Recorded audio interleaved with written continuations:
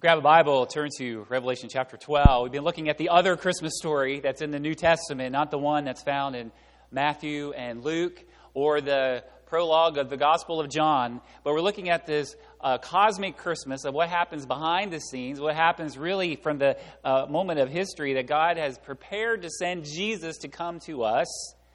In the Christmas carol, God Rest Ye Merry Gentlemen, Let Nothing You Dismay. Remember, Christ our Savior was born on Christmas Day to save us all from Satan's power when we were gone astray. O tidings of comfort and joy, comfort and joy. O tidings of comfort and joy.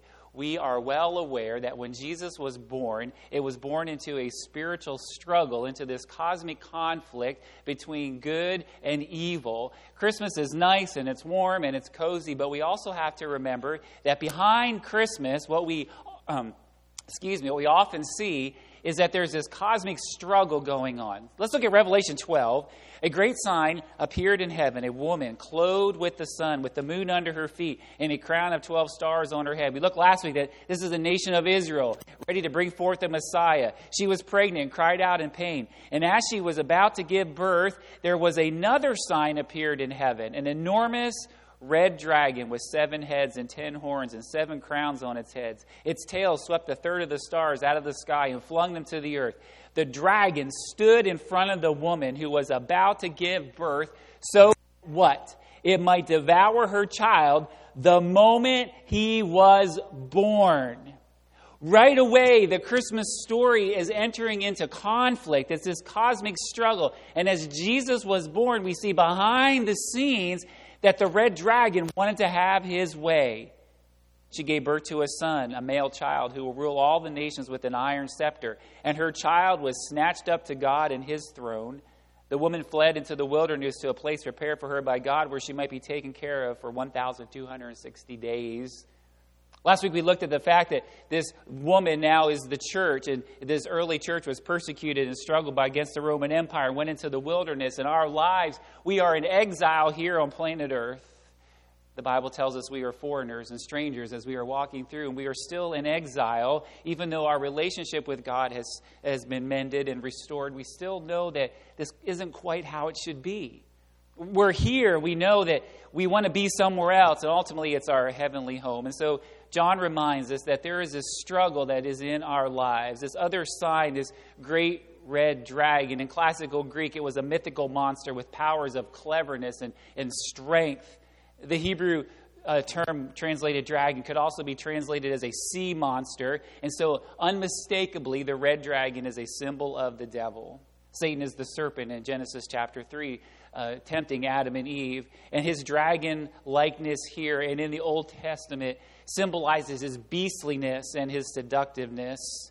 And so the dragon drew his tail and a third of the stars and cast them to earth. And we know that behind the scenes that we not only struggle here on planet Earth, but there was also a cosmic struggle in the invisible created world. Jude chapter 6 says, the angels who did not keep their positions of authority, but abandoned their proper dwelling, these he has kept in darkness, bound with everlasting chains for judgment on the great day. And 2 Peter reminds us that God did not spare angels when they sinned.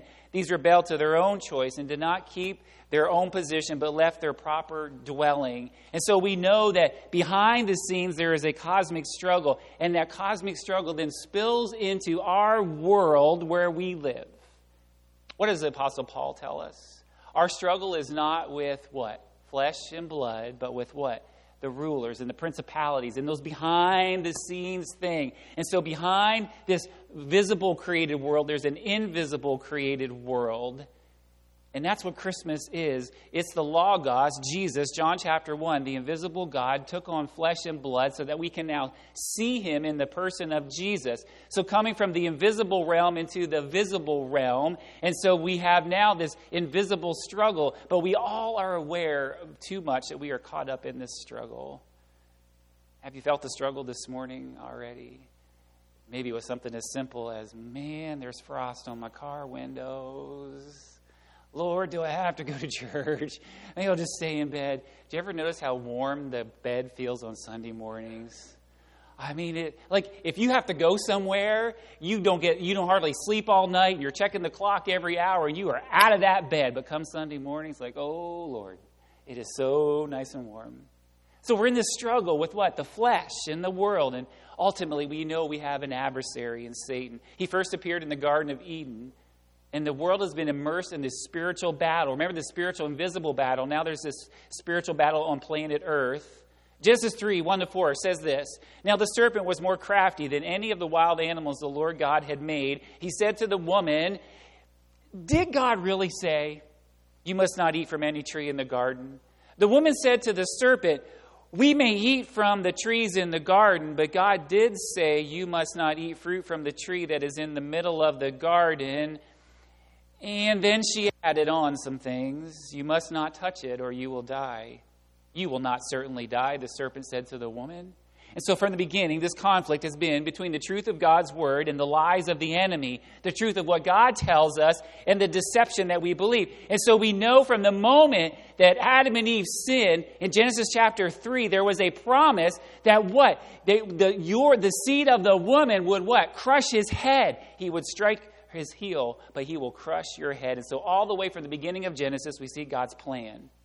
Galatians 4:4 reminds us that when the time had fully come, God sent his son, born of a woman. That's Revelation chapter 12. When the time had fully come, God sent his son, born of a woman. The nation of Israel was there. They were chosen for preparation to bring forth the Messiah. They brought forth the Messiah. So God's culmination of history happens when Jesus came in the flesh. As the time neared for God's son to be born, the devil was positioning himself to devour this male child. And so what did Satan do? He found accomplices in wickedness of mankind. And what ultimately happened to this son? He was crucified and buried. And 3 days later, what happened? He rose again. God's ultimate plans always prevail. What does Revelation 12 tell us? Revelation 12 tells us what? We have an enemy. He is deceptive, he is crafty, he is dangerous. And that's why the Bible portrays him as a red dragon or a roaring lion seeking to devour. This is why Jesus called Satan a liar and a murderer. That's why the author of Hebrews talks about how apart from Christ, Satan holds us in the power of death. You know why people are so afraid of death?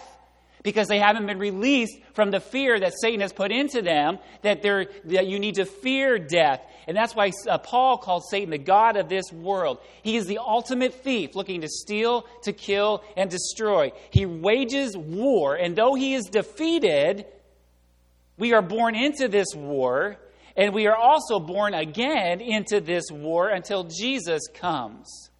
So what does this have to do with Christmas? Look on your notes.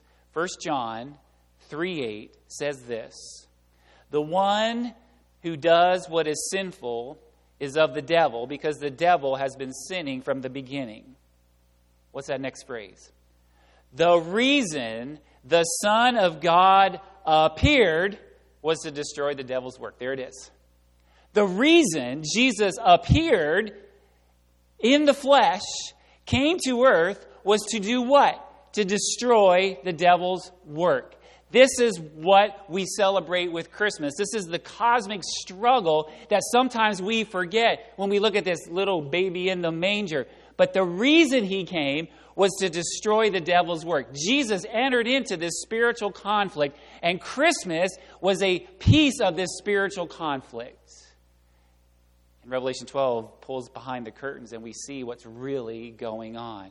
You know, when Jesus was born, when Jesus came into the world, not everyone was happy. We're going to look at that in a few minutes, but this was a cosmic struggle. In Luke chapter 10, Jesus says out the 72, and he gives them authority. And when the 72 returned with joy, they said this, Lord, even the demons submit to us in your name. And here's what Jesus said, I saw Satan fall like lightning from heaven. I have given you authority to trample on snakes and scorpions and to overcome all the power of the enemy. Nothing will harm you. However, do not rejoice that the spirits submit to you, but rejoice that your names are written in heaven. Jesus says this, Yes, I've come to do this spiritual conflict, and I've come to enter into this spiritual battle. But here's what I want you to rejoice about. If you are born again, if you are covered by the blood of Jesus, if you have received the gift of salvation, I want you to rejoice that your names are written in the book of life. They're recorded in heaven. So what does that mean for us? That means for us, when we are in this spiritual struggle, when we are in this spiritual battle, when my name is written in heaven, I don't have to fear. Listen, in your life, when fear is eliminated, you are invincible. We just are. How many things do we not do because of fear? How many people do we not have hard conversations with because of fear? How often do we not share our faith because of fear? How often are we worried that the world is going to fall apart because of fear? And you eliminate fear, and what happens? We are unconquerable. That's what Jesus came to do. He comes into this world to what? Eliminate fear. So Jesus coming, listen, Christmas changes the story.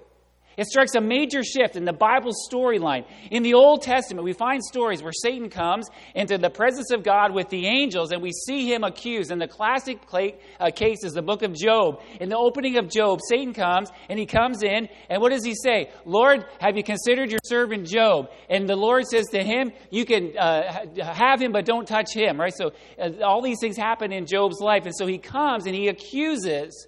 In Zechariah, with Joshua the high priest, Satan comes and he accuses. When these 72 followers went out into the towns and villages and they returned, Jesus says what? I saw Satan fall like lightning from heaven. You know what? His doom is sure. It is certain. And I saw him fall. And what that means is I have come to conquer him. The reason I have been born is to come into this world to do battle with him so that you can be successful in your life as you do battle with him. Jesus came to do for us what we couldn't do for ourselves. And so in Revelation 12, verse 7, this happened at some point in Jesus' life and ministry. And the victory flag, listen, the victory flag was raised during his death, his burial, and his resurrection. You see, the enemies of Jesus, of God, thought they had conquered. You know, on Good Friday, when Jesus was laid in the tomb, God's enemies were gloating. We did it. We have devoured the man-child. Now listen, Satan and his minions are not omnipresent. They're not omniscient. They don't know everything. They don't know everything. And so while they're gloating, what happens? The clock is ticking. Tick, tick, tick, tick, tick. Friday goes into Saturday. And Saturday comes into dawn on Sunday morning. And what happens? The stone is rolled away and Jesus is risen and he has the ultimate victory. So he raised the victory flag. So he came and he accomplished what he came to do. In fact, in John chapter 12, Jesus said this, now is the judgment of this world. Now will the ruler of this world be cast out. Jesus says, in my death and resurrection, the ruler of this world is going to be cast out. Even though he has influence and even though he has a sphere of influence, I have broken the power that he has over your life. And so we see this in Revelation chapter 12. Look at verse 12. We see this, we'll start in verse 10. Then I heard a loud voice in heaven say, now have come salvation and the power and the kingdom of our God, the authority of his Messiah. For the accuser of our brothers and sisters who accuses them before God day and night has been what? He has been hurled down. Listen, you are fighting a defeated enemy. Your spiritual struggle in your life, Jesus came to what? The reason he came was to destroy the devil's work. And so we see that in this cosmic thing that happens in the background. And so unsuccessful in devouring this man-child, what does the devil try to do? He tries to conquer the church and take it over. So he pursues this woman. It's this church. And so Satan, we see, has started to attack the followers of Jesus. But he couldn't take over Jesus because Jesus was ascended back to heaven. And so now he continues to wage war against the bride of Christ. In fact, in chapter 13 and verse 7, it says he makes war on the saints. But God's people are to endure. We are to be faithful to Jesus. We will have the blessing of rest even after death. I want to give you just a couple practical things this morning in order to continue, in order to have victory in this struggle that we find ourselves in. Because, listen, don't we know that it's all too real? I mean, don't you know that the struggle is all too real in your life? We know that there's a struggle between what we should do and what we want to do, and the things the bad decisions that we make, and the ways that we fail and the ways that we fall. So we need to learn something about his schemes, because the Bible says we're not to be unaware of his schemes. And so the first thing that we understand is there's animosity. Verse 12, chapter 4, verse 12. His tail swept a third of the stars out of the sky and flung them to the earth. The dragon stood in front of the woman who was about to give birth so that it might devour the child when he was born. There's animosity from the beginning. As soon as Jesus was born, there is a struggle. Listen, the devil has animosity towards the things of God. He wants to destroy God's image in you. He wants to mar God's image in you. He does not like you. But what he says is, I know what's best for you. He tempted Eve. And what did he say? Surely God knows when you eat from the tree, you're going to be like him. He whispers those things. And we think, you know what? He might be right. He might have the best for me. And so I sin and I fail and I falter. And then where is he to pick up the pieces? He's gone. He's just gone. There's animosity when he sees in you. If there are no dogs in here this morning. Sometimes there is dogs in our assembly, but not this morning. So you are a human being. You are created in God's image, and Satan hates that in you. That you remind him of God in whose image you are created in. What's the other thing that he does? He leads astray. Verse 9, the great dragon was hurled down, the ancient serpent called the devil or Satan, who leads the what? The whole world astray. He was hurled to the earth and his angels with him. What does that mean when he says he leads astray?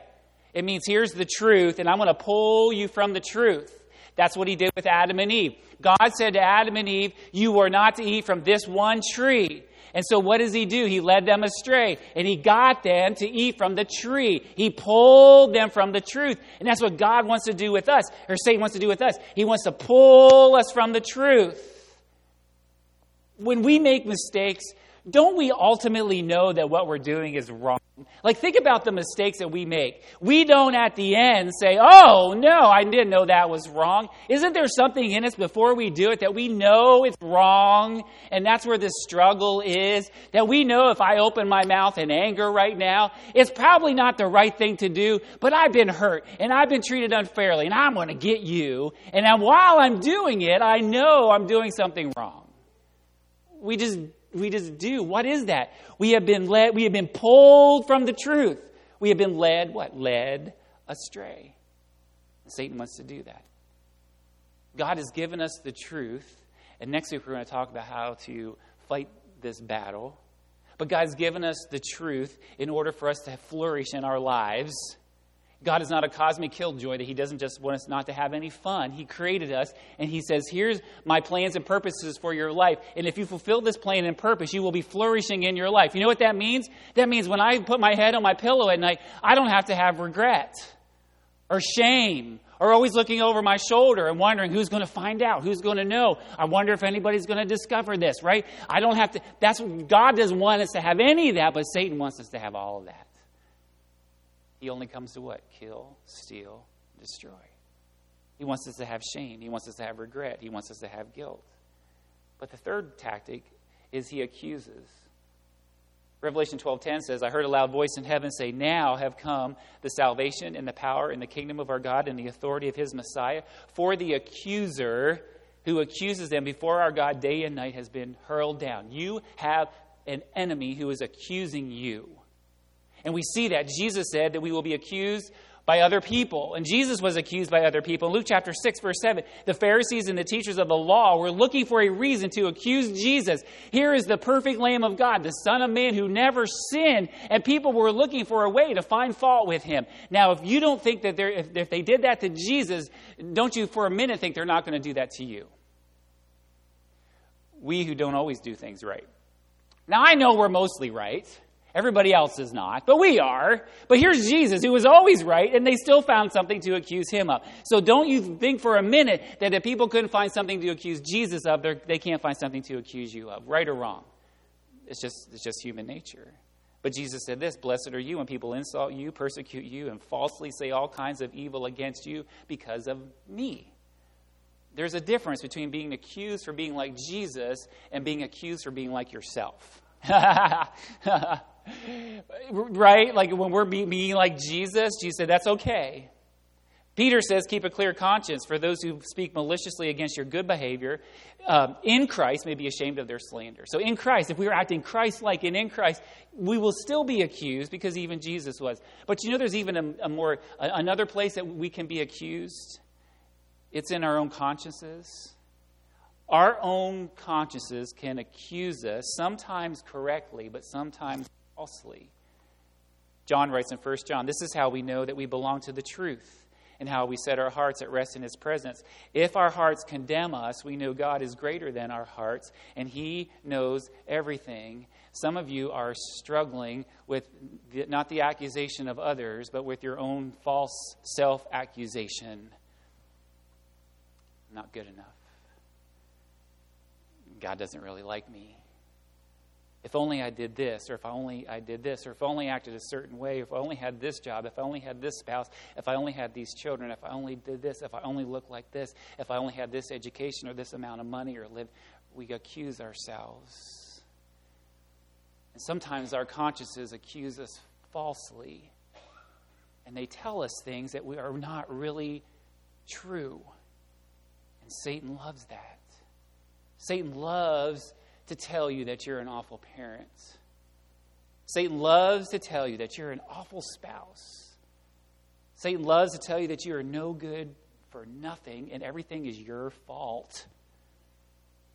What is that? That's our consciences accusing us falsely. And how do we avoid that? Well, John says it's what? It's the truth of God's word again.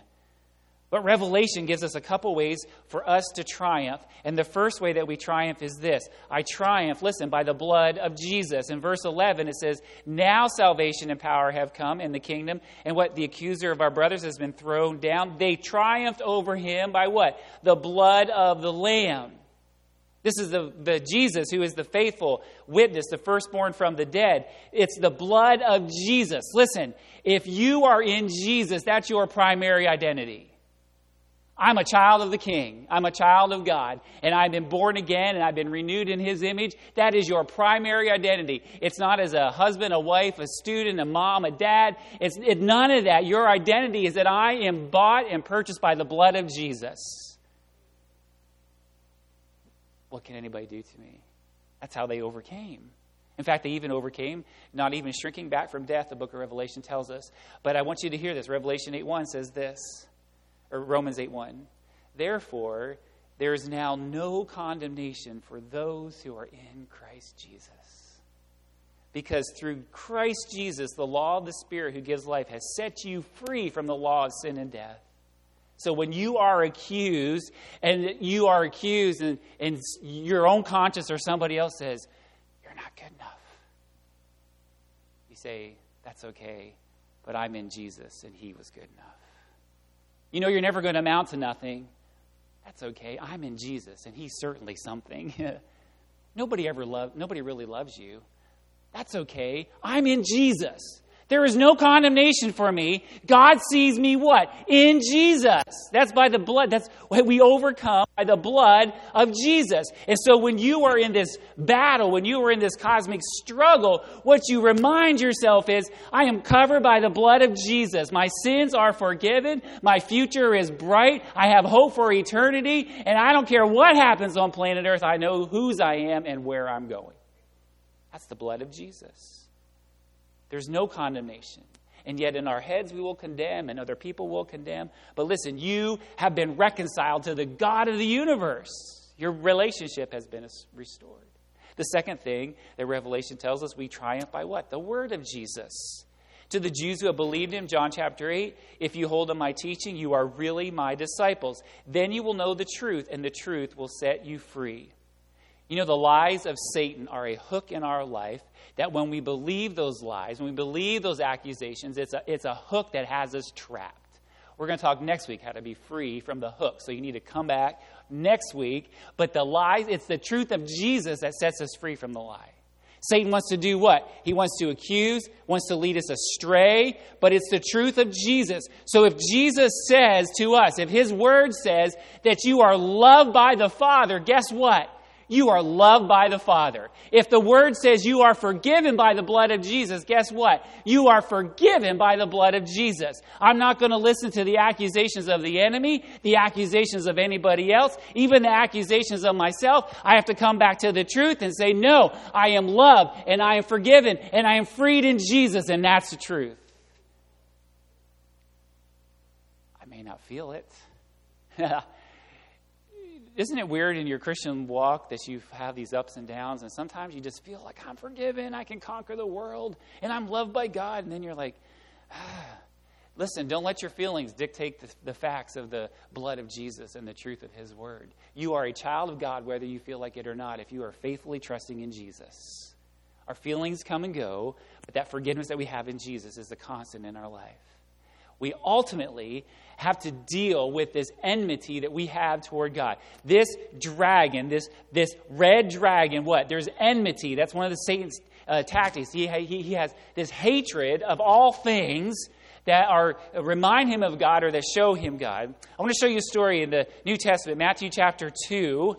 We talk about people having enmity toward God. In Matthew chapter 2, it's another story of a devouring dragon. And this was one of those attempts that we saw in Revelation 12 of this cosmic curtain being pulled back. Well, here's how this actually lived out in history in one instance in Jesus' life. After Jesus was born in Bethlehem, the Magi came from the east and they wanted to know where the King of the Jews was. So if you are going to the king and you're seeking another king, how do you think the first king is going to take that? Not very well.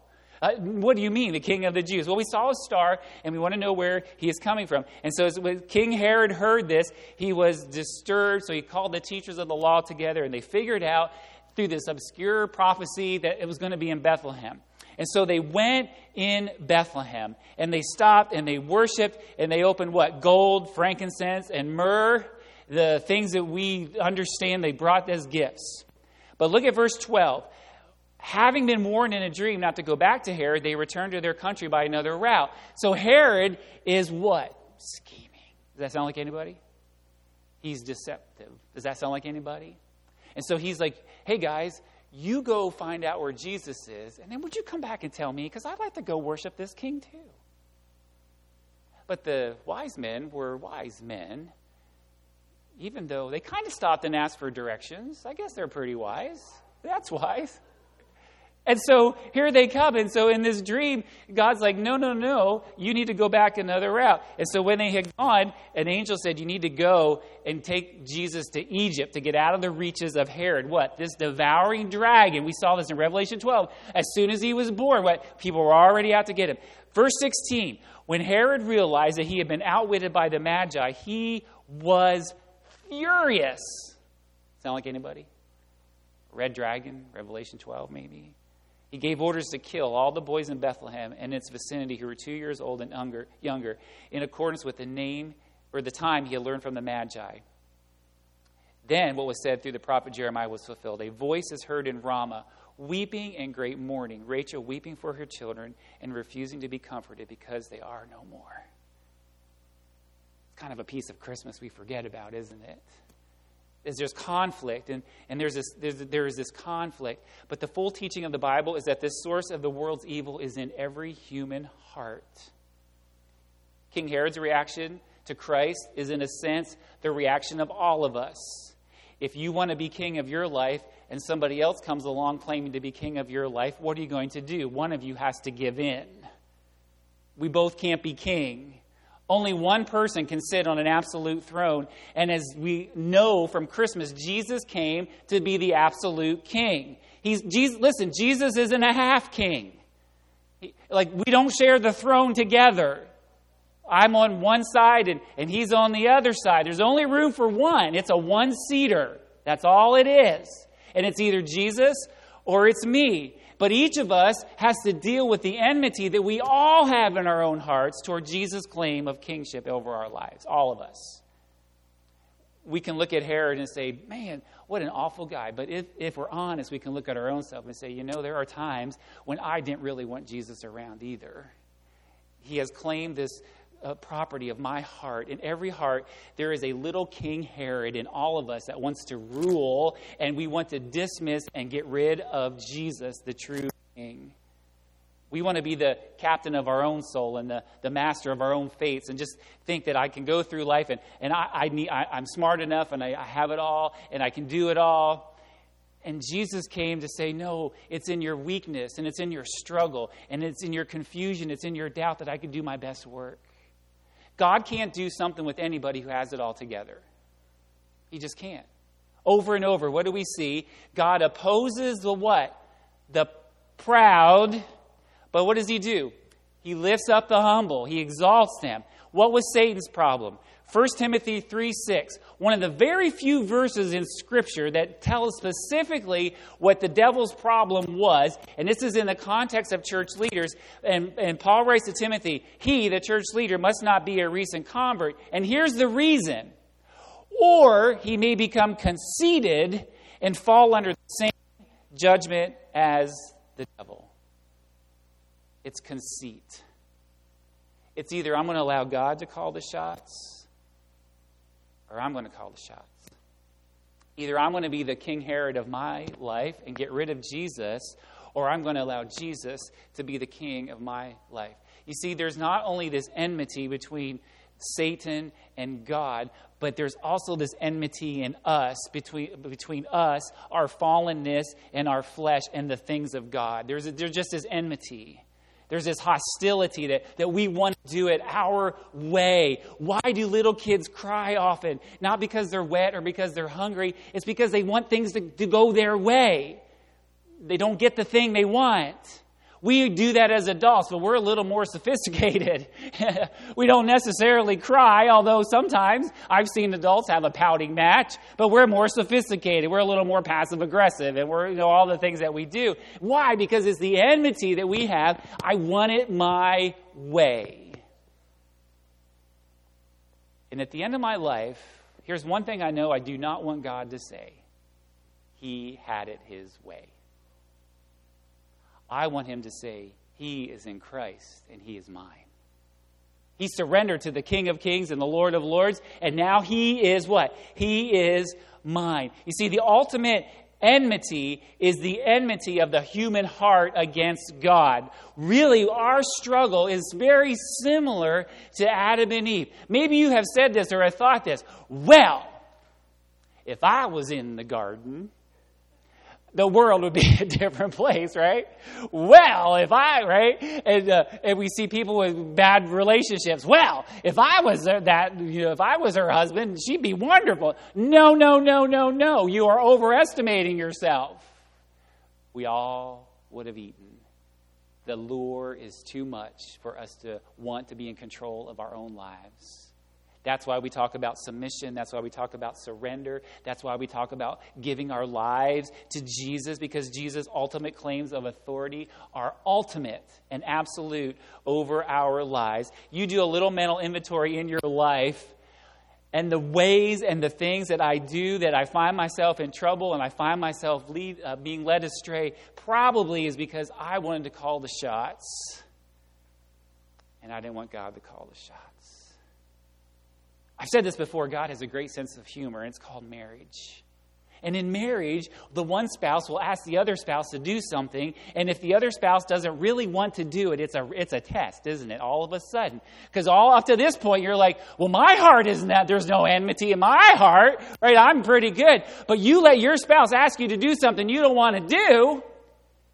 And I'm not going to say who, but I've actually heard some people lying to their spouse so they didn't have to do what they wanted to do. She's downstairs. She won't hear. Oh, what do we do? I'm so tired. Oh, why? Because we have enmity. There's when somebody comes up against us, and so what do we have? We have to recognize we have this enemy who has enmity with God, and in us is this enmity, which is why we need to submit to the power of the Holy Spirit, why we need to be born again, why we need to have a change from the inside out. That's how we destroy the enmity, and we surrender ourselves to God and say, Lord, you call the shots. But it's hard. It is so hard. And that's where the struggle is in our lives. Even though we are forgiven, even though we can be born again, even though we are purchased by the blood of Jesus, listen, the struggle never ends. If you are not in a struggle to continue to become more like Christ, you have either given up or you're in denial about where you are. It is a constant struggle. We have joked about this in conversations I've had recently. Sometimes as soon as your feet hit the floor, right, in the morning, it's like, bam, there it is. And for some of us, it's before we even get out of bed. It's like, why? Because there's an enmity in our hearts. Whereas Satan once stood before God to accuse the saints and then tried to devour the Savior. Listen, Satan can no longer accuse you before God. Romans 8:33 says this, who will bring any charge against those whom God has chosen? It is God who justifies. Who then is the one who condemns? You know what the answer is? No one. If you are justified in Jesus, who can condemn you? And Paul says no one. Christ Jesus, who died, more than that, who was raised to life, is at the right hand of God and is also interceding for us. Listen, because of Christmas, we have a great power in our lives that when we are accused and when we are trying to be led astray and in our hearts of enmity, what do we have? We have Jesus who takes up residence in our lives through faith.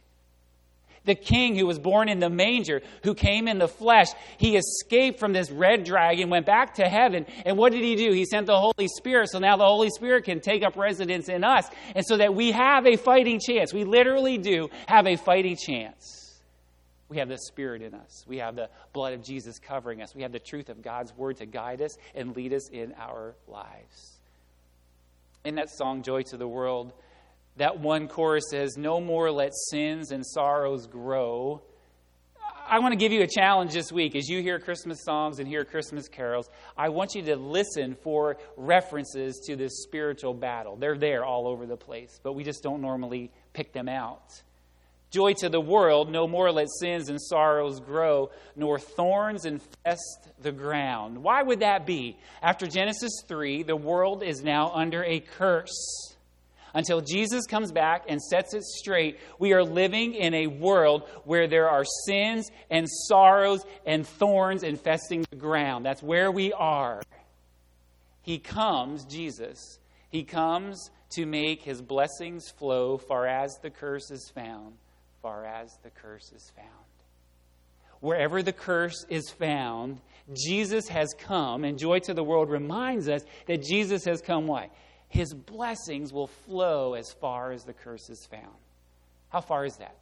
Well, if you started today and you started going west and you kept on going until you came back to this spot, that's as far as the curse is found. If you started today and started walking north and went all the way around to come back to this spot, that's as far as the curse is found. It is found everywhere that you can place your foot on planet Earth. It is cursed. But Jesus says the reason that he came, or 1 John said, the reason the Son of God appeared was what? Was to destroy the devil's work. And so this week, as we think about Christmas, and as we remember Christmas, and as we look at all the great things about Christmas, we need to remember that Jesus came for a purpose, and it was to destroy the devil's work. So the conflict that we're in, and the struggle that we're in, and the battle that we're in, that we have a fighting chance because Jesus came. Don't you feel like you could take on the world now? Like, really? That's Christmas. He has come, and as we surrender our hearts to him and surrender our lives to him. And so what are the blessings of Christ? It's freedom from sin and the accusations of the enemy. Can you do something this week? Can you not accept, or will you not accept an accusation of the enemy? When you're accused this week, even if you give somebody a Christmas gift and they're like, ugh, what is that? You can say, I'm not accepting any accusation because I've received the greatest gift in Jesus and I am his. And so you just take your present and go. We can do that, right? Because of the accusations that we receive. Can you do something this week, and even in your own mind, when you start to accuse yourself, I'm not good enough, I'm not smart enough, I'm not loved enough, I'm not worthy enough, I'm not. Can you take that accusation and say, listen, in Jesus there's no condemnation. I don't have to receive that. I don't have to receive that. Satan wants to keep us in bondage and keep us struggling and keep us buried under this load of guilt and under this load of shame and under this load of accusation. And Jesus came. Christmas is Jesus breaking into time and space so that we don't have to face the accusation of the enemy. That's what Christmas is. Christmas is all the fun stuff. Christmas is all of that. But it is a Savior who has come in the flesh to do battle with our enemy so that we can have victory over this enemy. It's a gift that's given. We receive it. It's not forced on us. It's not shoved on us. But it's a gift that is given to us. And when I receive that gift and I allow Jesus to take the penalty for my sin in his substitutionary death on the cross, you know what God looks at me and says? You're mine. There's no accusation for you. You're free and you're forgiven. And all the blessings of Christ, all those things that you've experienced under the curse, all those blessings of Christ are now in your life. That's the best gift we could ever receive. That's the greatest thing we could ever be reminded of at Christmas, is that Jesus came in the flesh, what? To do battle with our enemy looking to devour us. Maybe you're here this morning and you're like, you know what? I feel like I'm half chewed up. You rest in the truth of God's word this morning. Use that sword of the Spirit, that's the word of God, and you tell the enemy that's trying to chew you up the truth of who you are. Maybe you're here this morning and you've been led astray and you followed these lies and followed these things and you've gotten into places where you shouldn't have been. There's always forgiveness, repentance and forgiveness and the hope of Jesus. Don't stay there. The enemy wants to keep you where you are. But God loves you too much for you to stay where you are. That's the message of Christmas. Let's stand and pray. Father, we thank you.